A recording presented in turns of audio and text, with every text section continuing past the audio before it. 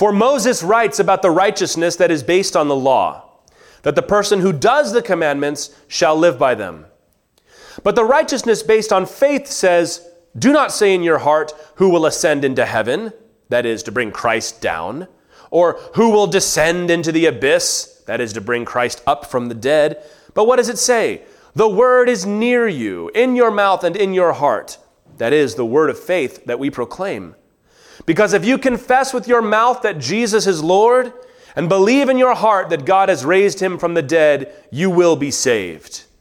For with the heart one believes and is justified, and with the mouth one confesses and is saved. For the scripture says, everyone who believes in him will not be put to shame. For there is no distinction between Jew and Greek, for the same Lord is Lord of all, bestowing his riches on all who call on him. For everyone who calls on the name of the Lord will be saved. Amen? It's a classic passage. You got some Awana verses in that passage, and that's why we're in the book of Romans. Throughout Romans, we have examined the gospel from chapter 1 through 8. We looked at the gospel in great detail. We slowed down and examined every part of Paul's explanation and his argument. But today, we get a very simple presentation of how a man may be saved, which we all know, but it's a welcome reminder just to be seen it put out very plainly. With all of that doctrine and that theology in the background, we stand on it, and Paul makes a very simple one-verse statement of how to be saved. And next week, we're going to be looking at his commission to take the gospel to the world. And as a church, that's what we're doing. We are heralds of the good news. We are bringing the message of salvation to the world. That is our only priority.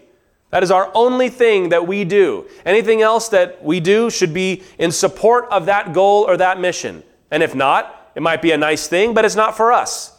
Our job is to proclaim the good news. It is your job. It is your job in your workplace and in your family and your school to proclaim the gospel. But you've got to know what you're proclaiming. What are you telling people? Because you can start with all 8 chapters of Romans if you like, but usually people are looking for something a little more simple. But the good news is you can present a simple gospel without compromising it. And that's what Paul does in Romans 10. And I'll say to anybody who's watching on our live stream, anybody who is here today, I don't know all of you, which is an exciting thing, but I don't know you. And I will say that if you are placing your confidence in anything other than the words we are going to read right here, you are still lost. You might feel like things are getting better. You might feel more comfortable with yourself. But unless you have confessed that Jesus is Lord and believed in your heart that God has raised him from the dead, you will not be saved. So the question you must ask yourself today is, this is what God says you have to do to be saved. Have you done that? Everyone who calls on the name of the Lord will be saved. So will you be saved?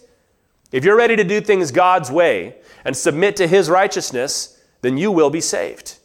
So let's take a look at this. This is so much of the Bible, really 66 books boiled down into the appeal that we all make together. So let's go back. Let's look at it slowly, verse or two at a time, beginning with verse 5. For Moses writes about the righteousness that is based on the law. And he writes that the person who does the commandments shall live by them. Our first point that we get here, the first point of the simple gospel presentation, is that no one is good enough. That's where we start. He uses this word for, which is a backwards-looking word. You need to read the book of Romans as an argument that is being unfolded, right? That each part builds on the part that came before it. So you need to look at the context. And the last thing that Paul said in verse 4 was that Christ is the end of the law. And that word for end is telos. You maybe are familiar with that word. It means the goal of something, the purpose of something, where you are being led to. The law is to lead you to Christ.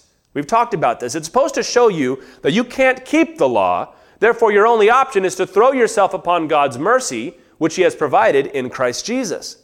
And the whole section of Romans 9, 10, and 11 is Paul's lament that the Jews missed that. They missed that the whole purpose of the law was to bring them to the end of themselves and to bring them to Christ. That they were trying to establish their own righteousness. And in verse 5, he tells us, if you want to get righteousness from the law, here's how you do it. And you need righteousness. Because if you are not righteous, meaning if you are not holy before the Lord, then you are subject to the wrath of God. Romans 1 says that the wrath of God is revealed from heaven against all unrighteousness, all wickedness, all sin, all evil, however small, however incipient, is under the wrath of God. So we need righteousness. So how do we get it? He says, if you want to try to get it from the law, here's how you do it. He says you have to keep the law. Now, that makes sense. If you want to be a righteous person, you do what the righteous law says. And the law, of course, is absolutely righteous. And you don't see it in quotations here, but in verse 5, he's making reference to Leviticus chapter 18, verse 5. If you're taking notes, verse 5 refers to Leviticus 18:5, where Moses said that if you want to live, you keep the law. That's exactly what he says. He says if you want to have life, if you want to have righteousness, if you want to be accepted before God, keep these commandments. That is the method of the law. So many people that want to say that the Christians need the law, we need to keep Moses' law, Paul reminds us the rules of the law. The rules of the law is if you want to live by them, you better keep them. And that seems fair. You got to do the right thing in order to be considered righteous. But the danger of that statement is not that it's true, but the converse is also true. That if you don't keep the law, you will die by the law. If you keep the law, you'll live by the law. But if you don't keep the law, you will die by the law. And as Paul took great time to demonstrate, and as I think we all kind of know, no one can keep the law. Because nobody is perfect. Nobody can keep every aspect of the law. We can start with just the basic 10 commandments. If you've ever lied, sorry, you've broken the law. If you've ever kept something else other than God first place in your heart, then you're an idolater according to the law. Jesus expanded it out and made it even more intense, didn't he, in the Sermon on the Mount? He says, if you look upon a woman with lust, you've committed adultery. If you have hatred in your heart, if you even insult your brother, you're guilty of murder as far as God is concerned. James put it real clearly in James chapter 2, verse 10. Whoever keeps the whole law and yet fails in one point has become guilty of all of it. Because what the law is ultimately judging is not whether or not you can keep these standards, but are you the person who cannot keep these standards? Does sin dwell in you? That's what God ultimately judges. Haven't you noticed that sin comes out of you?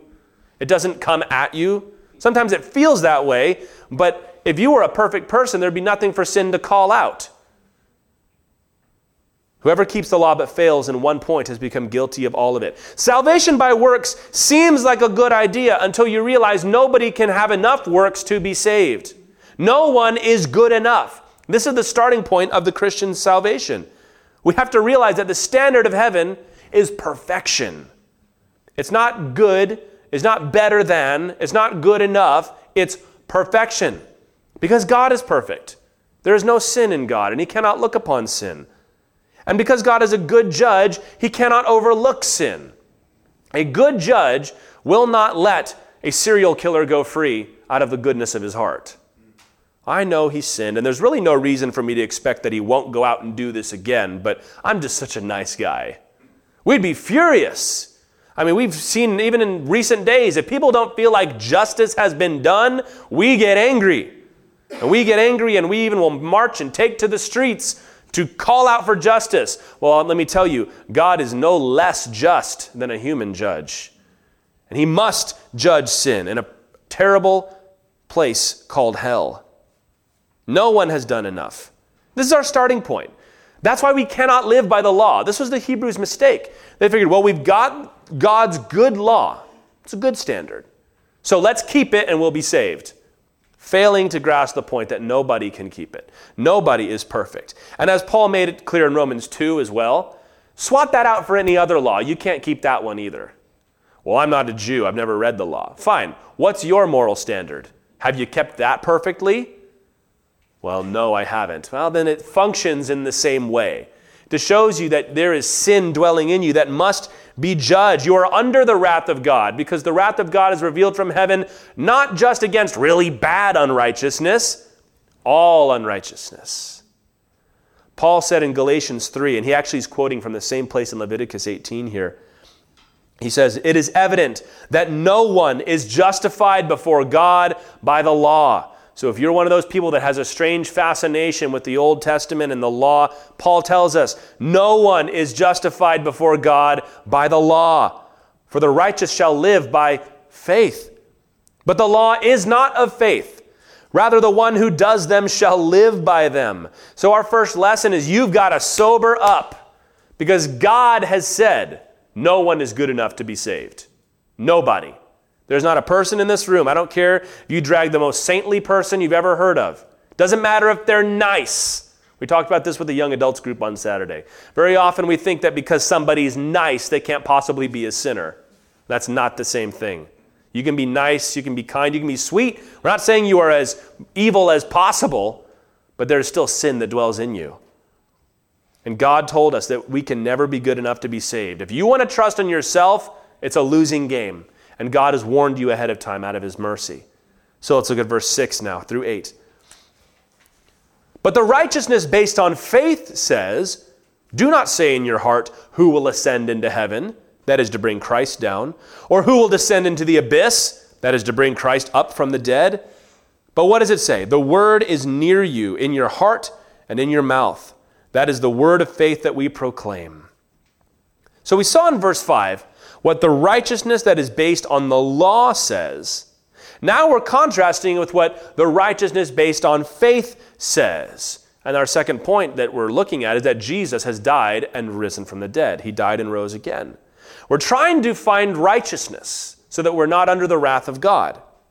And Paul says the first way you can do it is by the law, or by your works, we might say. And that's a losing game because nobody can ever do enough.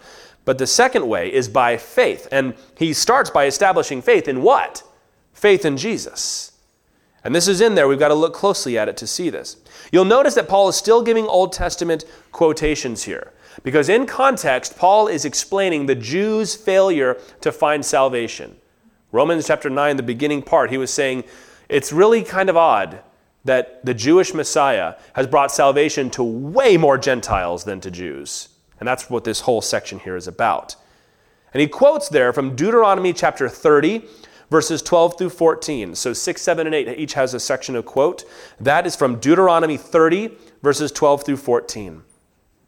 What that context is, Moses is talking to the people about the blessings and the curses that will come upon them if they keep or don't keep the law. And the Lord says, inevitably, you're going to fail, and I'm going to have to exile you and send you to the uttermost parts of the earth, and your crops are going to be ravaged, and you won't be having children. It's going to be terrible. But he says in chapter 30, if you call out for me, if you seek me with all your heart, you will find me, and I will bring you back. Then in verse 12, he says, this is not so difficult. This is not something that you've got to go up to heaven to get or go down into hell to get, but it's right there near you. It's in your mouth and in your heart. So it's amazing to consider, for as much as we like to pit the Old Testament against the New, even in the Old Testament, God was saying the way you're restored from exile is through confession and belief, your mouth and your heart. He's giving them, he says, something doable. So if you want to be forgiven, I've not given you something that's too hard. He says that righteousness is not found either by reaching up into heaven, that is, Paul says, to bring Christ down, or reaching down into the abyss, Paul says. If you read it in Deuteronomy 30, he talks about the sea, across the sea. But because the abyss, the bottomless pit, was thought as a deep, watery place in New Testament times, Paul's making the same point, but he's using a term that they can connect to. Both of those things, going up into heaven and going down into the depths of the earth, describe great effort and great heroism. It takes a special kind of person to go up into heaven or to go down into the grave. And the Lord says, that's not what I'm asking you to do. And the thing is, it's a good thing he's not asking us to do that, because that's what getting righteousness through your own works is about like. It's about that hard. You say, how good do I have to be saved? You say, well, could you climb up into heaven and grab salvation? Could you dig your way down into hell and grab your salvation from there? No, but God says, I'm not asking you to do that. And as Paul reminds us, both of these solutions, it's like, what, I got to go up to heaven, I got to go down to the abyss? No. Paul says, I know somebody that already did that for you. And that, of course, is Jesus Christ. So when we're today talking about salvation by faith, faith in what? Faith in what Jesus has done. The first thing he says that Christ has come down from heaven. We say, well, who's going to get up into heaven? How about heaven comes down to us? Jesus came down from heaven. He is God, very God made flesh. Jesus of Nazareth was not just a man. He was not just another Gandhi or Muhammad or Martin Luther King or some other great moral person. He was unique. He was God, very God. John 1 says, in the beginning was the Word, which is a name that the Bible uses for Jesus, the Logos. In the beginning was the Word, and the Word was with God, and the Word was God. That's the Trinity. Identified with God and yet distinct from God. And then in verse 14, that Word, that Logos, became flesh and dwelt among us. And we have seen His glory, glory as of the only Son from the Father, full of grace and truth. That's why we call Jesus the Son of God. Jesus was born of a virgin named Mary. He was more than a man. He never sinned. He tasted humanity in every respect for us, except that He never sinned, the Bible says. He taught the righteousness of God to us, way more intense than Moses ever did, as I've already pointed out. He did so many miracles and signs and wonders. His works in His life attest that He was not just a man, but as Peter said, you are God's Messiah. But not only did Jesus come down, Jesus went down into the earth and then came back up again. He died on the cross as our substitute and then rose again from the dead. Jesus was not just a moral example to look to, as if we needed another one of those. We just described how you can't live up to moral examples. 1 Corinthians 15, verses 3 through 4, Paul says, I deliver to you as of first importance. So whatever he's about to say is the most important thing Paul ever had to say. What I also received, that Christ died for our sins in accordance with the Scripture, that He was buried, and that He was raised on the third day in accordance with the Scriptures. The most important thing Paul ever had to say is that Jesus is the Son of God who died, was buried, and rose again on the third day. That's what our faith is put in. He is the one that has gone down into the grave and in fact come back from the grave. He bore not just the torture of men, but the wrath of God on the cross. The very thing that we're trying to avoid, that we are guilty and deserve God's wrath revealed against unrighteousness. Jesus, the one who didn't deserve it, died on the cross and took the wrath of God upon Himself. That was God's wrath, the punishment that you deserved put on Jesus. He was torn down from that cross, wrapped up and buried. But He rose again on the third day. Hallelujah. Amen. Somebody, come on. He rose again. That's why we're here, is to testify to that. People want to say, what's the evidence of the resurrection? How about the fact that there have been millions of people across thousands of years holding on to that testimony? We are the living witness of His resurrection. Why did He rise from the dead? First of all, He had paid for sins, so sin and death couldn't hold Him. Number two, He was showing that He has established victory over death, that we will rise with Him. He has the ability to bring us back from death.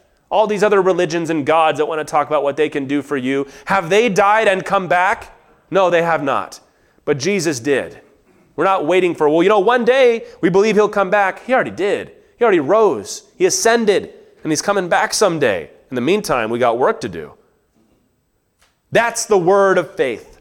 You are putting your faith in the person and the work of Jesus Christ. We are called Christians for a reason, because our entire identity and faith and hope is based around Christ, the person of Jesus, and what He has done.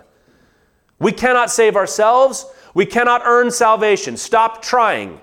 If you think you can, especially those of you who are young in this room and think you can still figure it out, because I've seen some people that have some good ideas, learn the lesson now. Don't break your own heart. Learn it now. You cannot save yourself. What we require is a perfect substitute. What if somebody could take the penalty for me and then offer me forgiveness? That's exactly what you have in Jesus Christ. He had to be the Son of God, which is why we insist on things like the deity of Christ, because nobody else could do that. Everybody else would have to pay for their own sins first. That's what the Psalms say, actually. It says, no man can ransom the life of another, for his own life is too much for him to pay. And you know, this is a thoroughgoing rebuke to the world and its hero's journey, as it's called. You've heard of this, haven't you? It's this idea that every story in history is really based on one truth, and that is that man must walk through life and go down into the grave and come out and then go back up into heaven, and that's what salvation looks like. It's something you've got to do for yourself. And this is where you get stories like Aeneas, who went down into the grave, or Hercules, who went up into heaven, and all those stories. What the Christian Bible tells us, and by the way, the guy that came up with that idea was a guy named Joseph Campbell, and he had a little section in his book, and he said, the only religions I can see that don't line up with this are Christianity and Judaism, which tells me that's where you ought to be looking, pal. You ought to be looking to the one, because what does he say? Because he says they place all of their hope for salvation in Christ, or at least the Jews are looking to the Lord. You understand the connection there. Because Christians are looking to Jesus, not to themselves. That's because we get it, man. We get it. I can't go down into hell. We do it symbolically. Symbolic doesn't mean anything to me. I'm still the same old person. The Bible tells us right here, you can't go down into hell. You can't climb up into heaven. But Jesus did and does and can offer it to you freely. Doesn't sound very self-actualizing. Hey, it's not. It's self-crucifying. It's death to the self. It's putting aside the old man so that you can find a new life that is only lived in Christ Jesus. Every other way of salvation fails because it keeps salvation in your hands. God goes, I've done most of it, now you finish it. No, I can't. I'm still the same guy. But in Christ Jesus, the Lord says, I've done everything. Here, you can have it for free. That seems too simple. It's the only thing that would work for you. You are that broken. I thought Christianity was supposed to be positive. It is. We've got to start by acknowledging who we are. Acknowledge that we're not good enough. We're not so special. We're not a special stained glass window brought together of all the broken pieces of our life. We're just broken. But if you can find your life in Christ, then it doesn't matter if you're broken. Isn't that awesome? That's what we're believing. Salvation is about as hard as heaven and hell. But we know somebody who has been there, who fills all things, as Ephesians 4 says. And he offers you his righteousness freely. So to be a Christian has an awful lot to do with Christ. And there are a lot of versions of the faith that are presented that really try to soft pedal Jesus and focus on you a lot.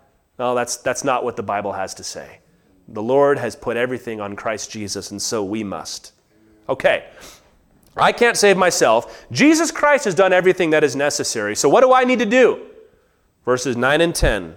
If you've been a Christian for a while, you know these, and you should. Because if you confess with your mouth that Jesus is Lord, and believe in your heart that God raised him from the dead, you will be saved. For with the heart one believes and is justified, and with the mouth one confesses and is saved. So the last thing he just said was the word of faith. Moses told the people, it's not in heaven, it's not in hell, it's in your heart and it's in your mouth. And Paul goes, but let me tell you exactly what must be in your heart and your mouth. It's the word of faith, faith in Christ Jesus. And 9 and 10 gives us the tightest synopsis of what you must do to be saved in the book of Romans. Other places, Peter will just holler at people and say, repent and believe. This gives a little more detail, but it's really great to know this. For all the theology and all the detail we've seen, this was Paul's call to action. In fact, we know from 1 Corinthians 2 that Paul didn't give complicated messages when he preached the gospel. I've determined to know nothing among you except Jesus Christ and him crucified. And in fact, people would complain that Paul's preaching in person was unimpressive. He said, we read your letters, Paul, and they're wonderful. And I've heard people say things like, haven't you read Romans? Paul is the greatest preacher of all time. Paul goes, not really. I showed up and all I had to say was, Jesus Christ died on the cross for the forgiveness of sins, and if you believe, you'll be saved. So take the pressure off yourself a little bit.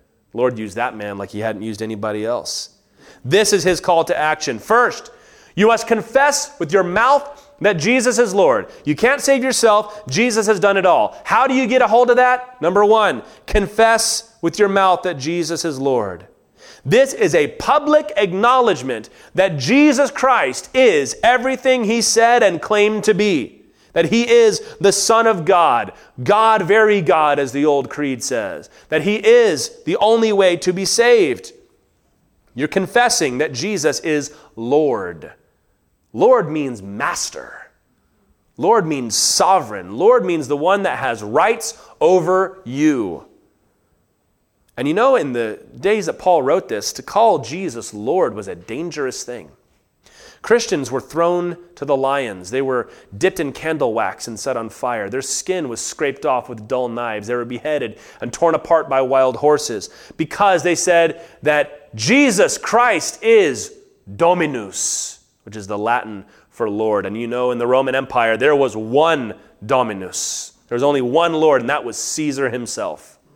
And Christians went to their graves because they refused to say Caesar is Lord. They refused to stand before an idol of Caesar, take a pinch of incense, drop it in the fire, and say, Caesar is Dominus. They refused. And I have read some very troubling things from Christians who say it's really kind of ridiculous that the Christians refused to do that because it was very clearly political loyalty, not religious loyalty. Well, I fear for that Christian if persecution ever comes our way, because they said, no, there is no other Lord. There is only Jesus Christ. And even Christian or emperors and governors used to plead with these Christians. It's not that big a deal. You're just saying some things. You don't have to believe it, just move on. But they said, no, I have already confessed that I have one Lord and one master, and I refuse to bow to any other. And you know, if that was something in Rome, imagine what it was like in Jerusalem. Because in the Old Covenant, Old Testament, they called God Yahweh, Jehovah, however you want to vocalize that. They, out of respect, didn't even say the name of God. They would say Adonai, which just means Lord or Master. You could have a human Adonai, just like you could have a human Master, but they called God the Adonai, just like we call him Lord to this day. It's continuing in that tradition. But to go to Jerusalem and say Jesus Christ is Adonai, you are saying that Jesus Christ is God. Jesus Christ is the Lord that spoke to Moses from the mountain. Jesus Christ is the Lord that inspired the word. Now you know why they picked up stones to stone him when he said, I and the Father are one. To call Jesus Lord was a dangerous thing, and it's still dangerous today. My only Lord is Jesus Christ. People start to accuse you of having divided loyalties. Wouldn't be too hard. It's not happening now, but it wouldn't be too hard to see in our nation and our country if things got really difficult and there were certain things being pushed on us and, you know, we say, no, we serve Jesus Christ. And say, well, we need to have your first loyalty be this country because we need you. And you might be traitors, you might be deceptive. No, we serve Jesus Christ first. That's happened. It's happened all over the place. We can't abide these Christians because they have a loyalty that is higher than the state, so something must be done about them. To call Jesus Lord implies the submission of your life to him forever. You've seen old knights in shining armor movies where the knight will bow and swear fealty to his Lord. The Lord now gets to tell him what to do and where to go and who to fight. That's the same thing for you when you bow the knee and confess Jesus as Lord. And Paul says it is the confession itself that saves you. That matters. You making a public stand, usually tied to baptism, which is a very public way of saying Jesus is my Lord, matters. You've got to tell the world and not hide like you were ashamed of it. Jesus said in Matthew 10, 32 through 33, everyone who acknowledges me before men, I also will acknowledge before my Father who is in heaven. Isn't that cool? If you acknowledge Jesus as Lord, when you stand before God, God's going to say, Son, who is this? That's one of mine, Lord. He's with me. But he also said in verse 33, whoever denies me before men, I will also deny before my Father who is in heaven. Oh, the Lord will understand. If people knew I was a Christian at work, if they knew that I was one of those people, I'd probably get a lot of harassment and I wouldn't be promoted. Jesus said, if you deny me before men, I will deny you before my Father who is in heaven. The confession matters. But second, he says, you must believe in your heart. And we might say, well, that's more important than confessing. Paul ties them together because it is such a deep belief that you are willing to make the confession. And it's such a deep confession that you wouldn't make if you didn't believe it in your heart. You've got to believe the whole story, especially the resurrection. That's sort of the key of the whole thing. You must believe in your heart. You cannot just say, okay, well, it's just getting close to the end of my life. I'm starting to get nervous about death. I accept Jesus Christ as my Lord and Savior. There you go. Now I'm all set. No, it doesn't work that way. That's not a true confession. That's not belief in your heart. You cannot carry on in the church doing churchy things and expecting those things to save you. Well, I'm there every Sunday. That's great. I'm glad you're here every Sunday. But do you believe what we're saying here? You know, there have been many a man, especially, that has come to church because his wife wants him there. And he kind of knows that I should go. It's good to be there. The kids need a little religion in their lives, you know, and we get a little older and, you know, maybe they'll kind of wise up a little bit. But, you know, it's great that there's community and it's great that there's projects. And I like, you know, going to the fishing trips, but there's a lot of mumbo jumbo and I'm not really interested in that. So they try to be ushers so that they can sit outside in the lobby and not have to listen to any of it. It happens. That's not going to save anybody. I'm a church member. So what? Have you believed in your heart that he has atoned for your sins as no one else can? This involves a leap of faith sometimes. You got to say, you've got to decide at some point, I've received enough evidence. I've got to believe because God said. And listen, God meets you when you make that confession. You decide to believe. God will give you everything that you need to be assured of that salvation. But it also is a death to yourself, and that's often harder. Very often, you realize that if I believe that Jesus Christ died on the cross and rose from the dead, that means that everything that I've done is not worth anything. And I've got to be willing to believe that my whole life is worth nothing. I just can't do it. But when you do believe, he says you are justified. Like when Abraham believed God. God said to Abraham, I will give you a son, trust me. And Abraham believed God. In that moment, it says God counted his faith as righteousness. When you say, I believe, Lord, I believe that Jesus is the Son of God who died on the cross for my sins, rose from the dead, offering me grace freely. I believe that. In that moment, God counts that faith as righteousness. He puts it in the ledger as righteous. The exact thing that we're looking for, because unrighteousness merits the wrath of God. Habakkuk 2 verse 4 says, behold, his soul is puffed up. It is not upright within him, but the righteous shall live by faith, or the just shall live by faith. He's saying pride is the opposite of faith, because pride puffs you up, makes you think you don't need anything. But real justice and real righteousness comes through faith. And listen, there is a life that comes after that initial justification that we looked at in great detail, especially in chapters 6, 7, and 8. But that first moment matters so much. And, you know, in America and elsewhere, we made such a big deal out of the decision. Like, well, we had a decision today, therefore it counts, that, and we've neglected discipleship. But there's been a correction in the church that we're realizing, no, you can't just leave somebody at the altar. You've got to take them along after that. True. But that first initial moment still matters. Thief on the cross did not get any discipleship, but he confessed and believed, and that was enough. So it's important that we remember the importance of making disciples, but also the importance, people need to come to a point where they confess and believe. Because often it's much easier to put somebody in a discipleship class than to bring them to the place where they're willing to be broken before the Lord God. They both matter. You must confess and believe that you are not your own master. I am the master of my fate, the captain of my soul. Well, if you're the captain of your soul, that ship is leading you straight to hell. You cannot save yourself. There's nothing you can do to save yourself. You have to confess that Jesus is your new master, the only one who can save you, with all the implications that come in. I'll never forget, there was a fellow that got saved at our church in Virginia, and he had been a bad guy. Let's just put it that way. He'd been a bad, notorious sinner.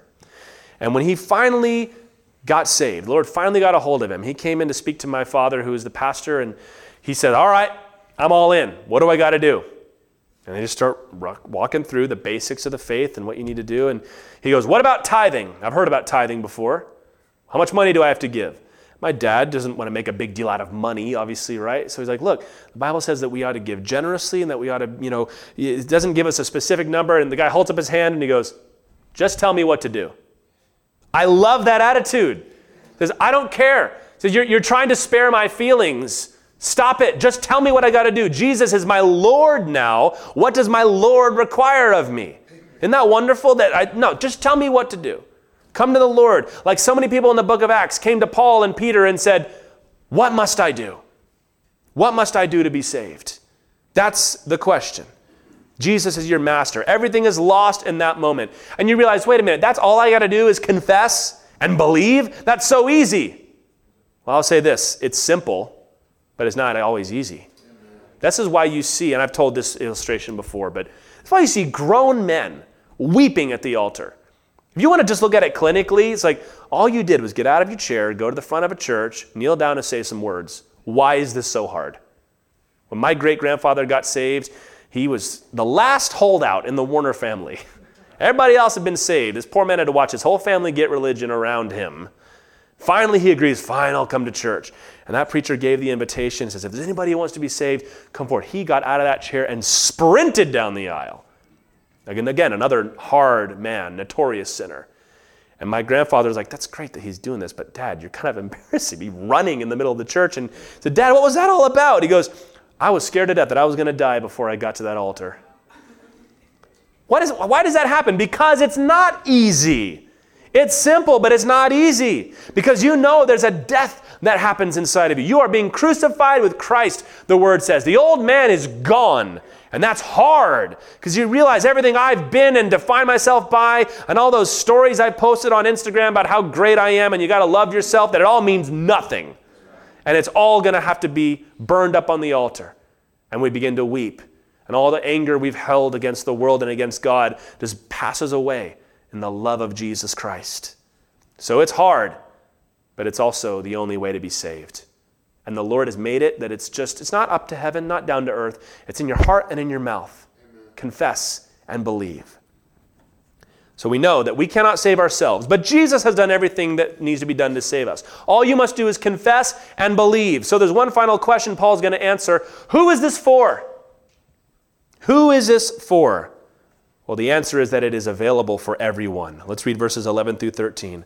For the scripture says, everyone who believes in him will not be put to shame. For there is no distinction, underline that, no distinction between Jew and Greek. We might say Jew and Roman, or Jew and Anglo-Saxon, or Jew and American. For the same Lord is Lord of all, bestowing his riches on all who call on him. For everyone who calls on the name of the Lord will be saved.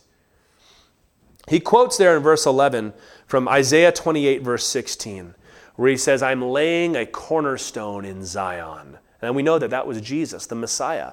He was the foundation of what God was doing. With the apostles and prophets, he was the chief cornerstone. And he says, everybody who puts their faith in him will not be put to shame. You're not going to show up to heaven and realize, sorry, you didn't have to do any of that. You will not be put to shame. And he connects it to the means of salvation, right? Everyone who believes will not be put to shame. That's what we just read. Confess and believe. This has always been the way of salvation. There were not distinct ways to be saved throughout time. It all revolved around faith, believing in the Lord. But he immediately moves on from the means of salvation to the availability of salvation, which is everyone who believes. Makes that great statement in verse 12 that God does not make a distinction on matters like this. And here he points out between Jew and Gentile, but in other places between slave and free, between male and female, between this culture and that culture, between Chinese and American, between people from the first century and people from the 21st century. There is no distinction when it comes to salvation. And why? You might miss this if you go too quick. The end of verse 12, he says, for the same Lord is Lord of all. The key of the Old Testament, Deuteronomy 6:4 says, hear, O Israel, the Lord your God, the Lord is one. There's only one God. We know through further progressive revelation that he is triune, but there is one God. He's God over all. He's not just some tribal God from the ancient Near East. He's Lord over all. So, everybody, Paul is saying, is able to be saved by him. Because the Jews had this possessive thing about God. Well, he shouldn't be saving all these Gentiles. It's for us. He goes, isn't there only one Lord? Therefore, isn't he Lord of all? Therefore, aren't all people able to come to him and be saved? Isaiah 49 verse 6, when the Lord is speaking prophetically to his servant, with a capital S, meaning Jesus, he says, "It is too light a thing that you should be my servant to raise up the tribes of Jacob and bring back the preserved of Israel." Meaning, for you to be the Savior of Israel, that's too light, too small, too little. I will make you as a light for the nations. That word in Hebrew is goyim. Maybe you've heard that if you've known some Jewish people. It means Gentiles, ethne in Greek, nations, that my salvation may reach to the end of the earth. So even in the Old Testament, God was prophesying when my Messiah comes, he won't just save Jews. He's too great for that. Jesus is too great to be kept to the house of Israel. He says the riches of God are available to everyone who asks. The riches of God. He's quoting in verse 13 when he says, everyone who calls on the name of the Lord will be saved. That's from Joel 2, verse 32. You know that passage. It's the same one that says, in the last days I will pour out my spirit on all flesh, and they shall prophesy and dream dreams. And the end of that passage says, everyone who calls on the name of the Lord will be saved. When Peter was explaining the coming of the Holy Spirit in Acts chapter 2, he quoted from that same passage. He says, we are now living in the days where salvation has been made available to the whole world. And all that is necessary is that you call on the name of the Lord. Confess and believe. You might say trust and obey. There's no other way, right? So no group of people, no nation of people, no body is outside of God's salvation. It's available to everyone, which is why we take the gospel to the world. Which is why the gospel was brought to the United States. Which is why we take the gospel to Africa and China and North Korea and Brazil and India, because they are all equally able to be saved. But they need to hear. I am getting ahead of myself. That's what Paul's going to talk about next time. But there's nothing that prevents anybody from calling on the name of the Lord. It's not up in heaven. It's not down in hell. The Lord brought all of that together in Christ. He's placed it in your heart and in your mouth. Nothing prevents anyone from calling on the Lord to be saved. So what is preventing you? What's preventing you from calling on the name of the Lord to be saved? Because it's not God. God is not keeping anybody out of heaven. He has made his salvation open and available. He said, when the Son of Man is raised up, I will draw all men to myself, which means God is drawing you to salvation. This is what the Bible says. Number one, no one is good enough to be saved. Number two, Jesus died and rose again so that we might be saved. Number three, you must confess and believe in the Lord Jesus to be saved. And number four, salvation is available for everybody. There is depth to the gospel. We've been looking at it for months, right? Looking at every little detail and chasing it through the scriptures. But it's also simple enough that a child may receive it. This is why I have no problem praying with little children to ask Jesus into their hearts. I want to make sure they understand, but the gospel is not that complicated. The gospel is not complicated. Jesus died on the cross for your sins. My kids love to say, Jesus died so that we don't have to. Isn't that right? In fact, Jesus said, unless you become like a little child, you will never see the kingdom of God. Unless you are willing to let go of that pride and that intellectual arrogance that you've got and just believe the same thing that all these other, as you would say, stupid people are believing, you will never be saved. This is why Jesus said it's hard for rich people and it's hard for smart people to get saved, because they think that they're better than everybody else. They think they're on a different plane, but they're not. But poor, broken people get saved all the time because they don't have to be convinced of that first part.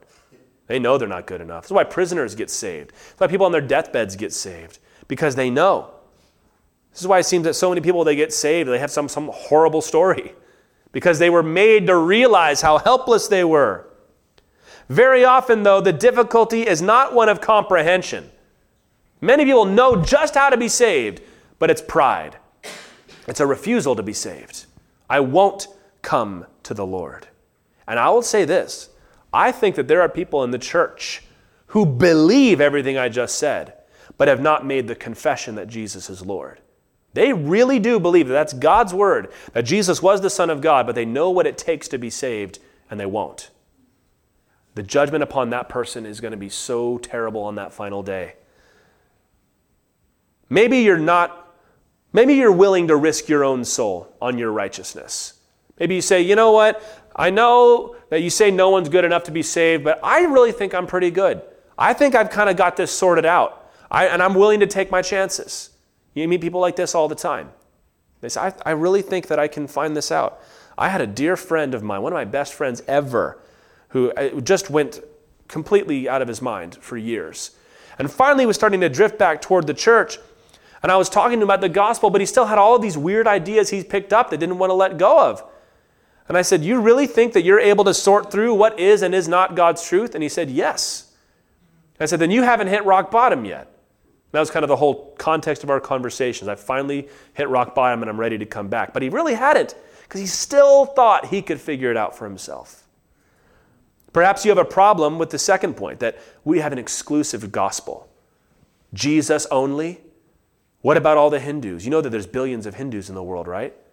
What about all these people in the deep, dark jungles of Antarctica that have never heard the gospel? What about them? What about these really pious, wonderful Muslim neighbors that I have? Are you telling me that they can't be saved just because they don't believe in Jesus? I'm telling you that that is what the Bible says. And sometimes I'll ask the question, if you knew that it was the only way, would you be saved? And those folks don't even want to answer that question because they refuse to even countenance the idea that God has only knocked one hole into the side of the burning building. Why not 3 or 4? Because he only knocked one. And he sent me out to tell you. Number 3, maybe you refuse to call anyone Lord. I'm an American. I'm an independent, self-sufficient, free citizen. I bow to no one, not even God. Haven't you seen how our American religion has been shaped to fit our culture and what we truly value? That God asks very little of us and in fact is just there to give you everything that you've always wanted? We correct every other culture when we go as missionaries. We're missionaries to this one too. You must bow the knee to your king. And I know kings are not really our thing in this country, but that's exactly who Jesus is. In fact, he's the King of Kings.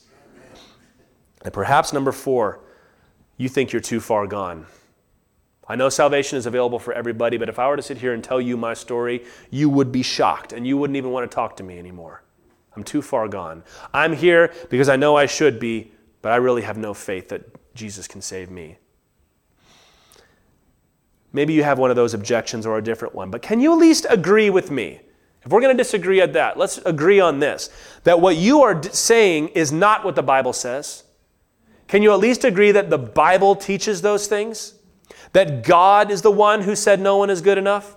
That God is the one who put Jesus as our means of salvation? That God said confess and believe? That God said everyone might be saved? If we can acknowledge that, then you need to acknowledge you're disagreeing with God. These are not my ideas. These are the Lord's words. Jesus told us in John 3:16 that God so loved the world that he gave his only begotten Son, that whoever believes in him should not perish, but have everlasting life. That's salvation.